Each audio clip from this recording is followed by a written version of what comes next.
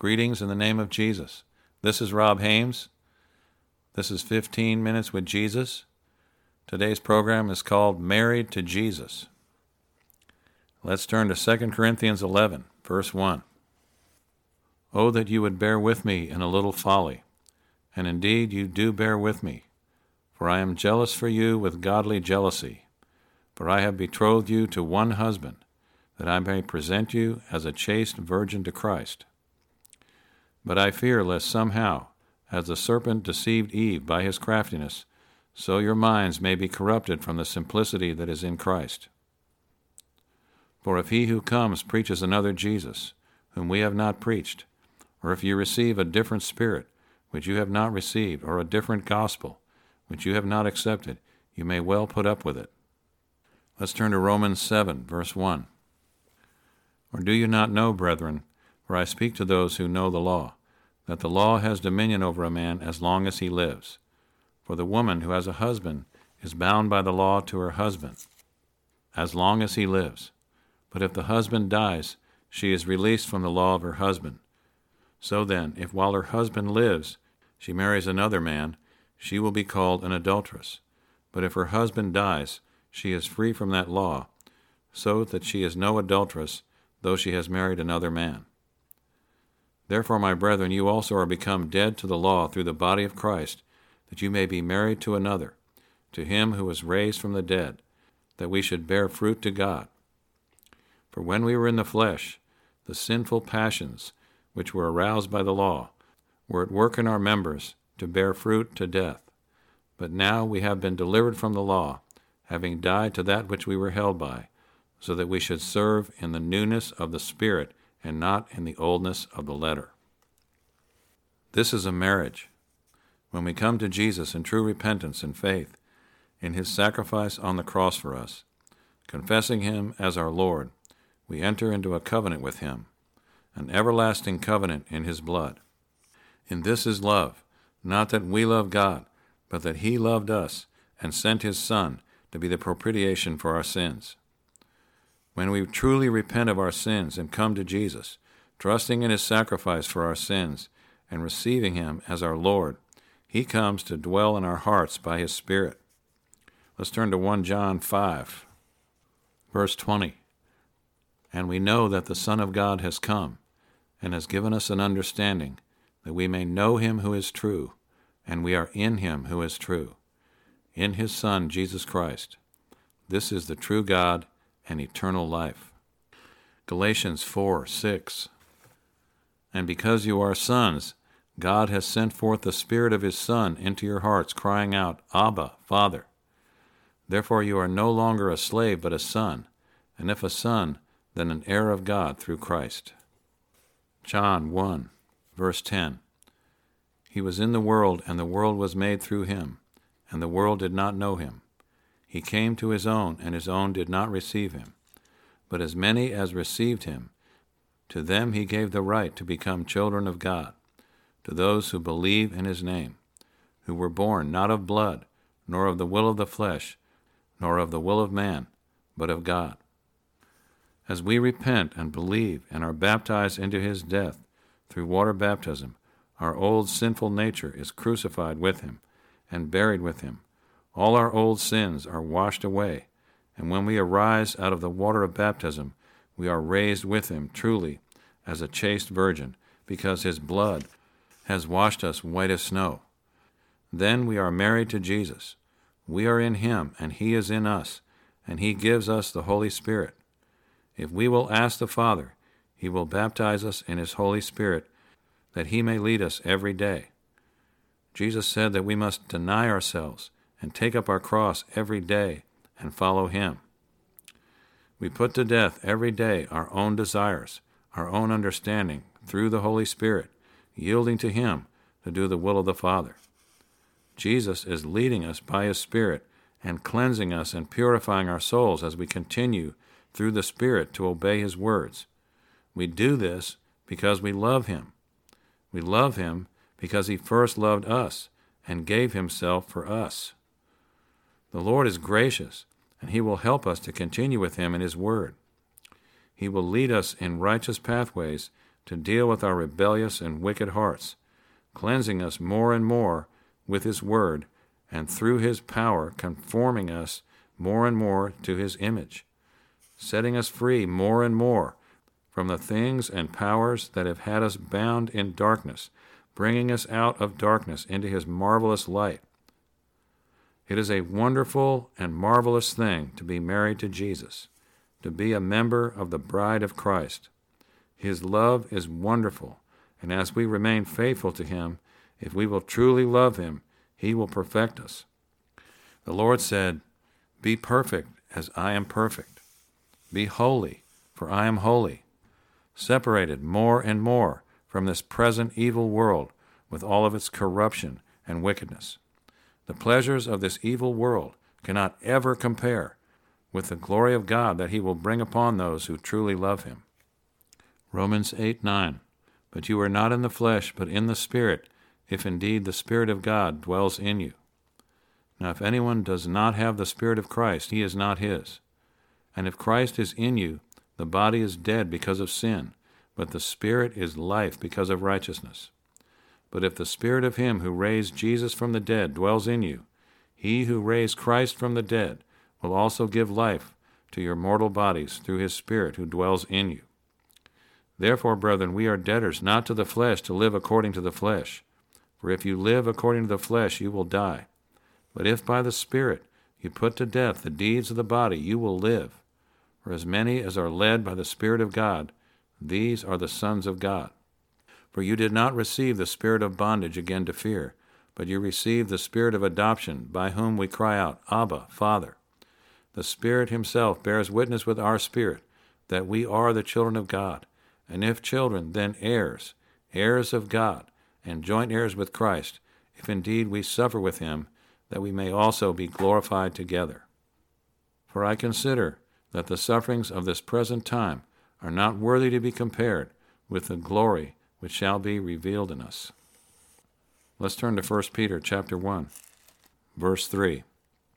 Blessed be the God and Father of our Lord Jesus Christ, who according to his abundant mercy has begotten us again to a living hope, through the resurrection of Jesus Christ from the dead, to an inheritance incorruptible and undefiled, that does not fade away, reserved in heaven for you, who are kept by the power of God through faith for salvation ready to be revealed in the last time. In this you greatly rejoice, though now for a little while, if need be, you have been grieved by various trials, that the genuineness of your faith, being much more precious than gold that perishes, though it be tested by fire, may be found to praise, honor, and glory at the revelation of Jesus Christ, whom having not seen you love, though now you do not see him, yet believing, you rejoice with joy inexpressible and full of glory, receiving the end of your faith, the salvation of your souls. Of this salvation the prophets have inquired and searched carefully, who prophesied of the grace that should come unto you, searching what manner of time the Spirit of Christ who was in them was indicating when he testified beforehand the sufferings of Christ and the glories that should follow. To them it was revealed that not to themselves but to us they were ministering the things which now have been reported to you through those who have preached the gospel to you by the Holy Spirit, sent from heaven, things which angels desire to look into. Therefore, gird up the loins of your mind, be sober, and rest your hope fully upon the grace that is to be brought to you at the revelation of Jesus Christ, as obedient children, not conforming yourselves to the former lust as in your ignorance. But as he who has called you is holy, you also be holy in all your conduct, because it is written, Be holy, for I am holy. And if you call on the Father, who without partiality judges according to each one's work, conduct yourselves throughout the time of your stay here in fear, knowing that you were not redeemed with corruptible things, like silver or gold, from your aimless conduct received by tradition from your fathers, but with the precious blood of Christ, as of a lamb without blemish and without spot. He indeed was foreordained before the foundation of the world, but was manifest in these last times for you, who through him believe in God, who raised him from the dead and gave him glory, so that your faith and hope are in God. Since you have purified your souls in obeying the truth through the Spirit, in sincere love of the brethren. Love one another fervently with a pure heart, having been born again, not of corruptible seed, but incorruptible, through the word of God, which lives and abides forever. Because all flesh is as grass, and all the glory of man as the flower of grass. The grass withers, and its flower falls away, but the word of the Lord endures forever. As we continue with Jesus in his word, with the Holy Spirit guiding us and teaching us, his word will begin to bring forth fruit in us and through us in the lives of others. If we will yield to him and follow him and ask him to deal with our hard hearts. Let's turn to Luke 8, verse 4, the parable of the sower.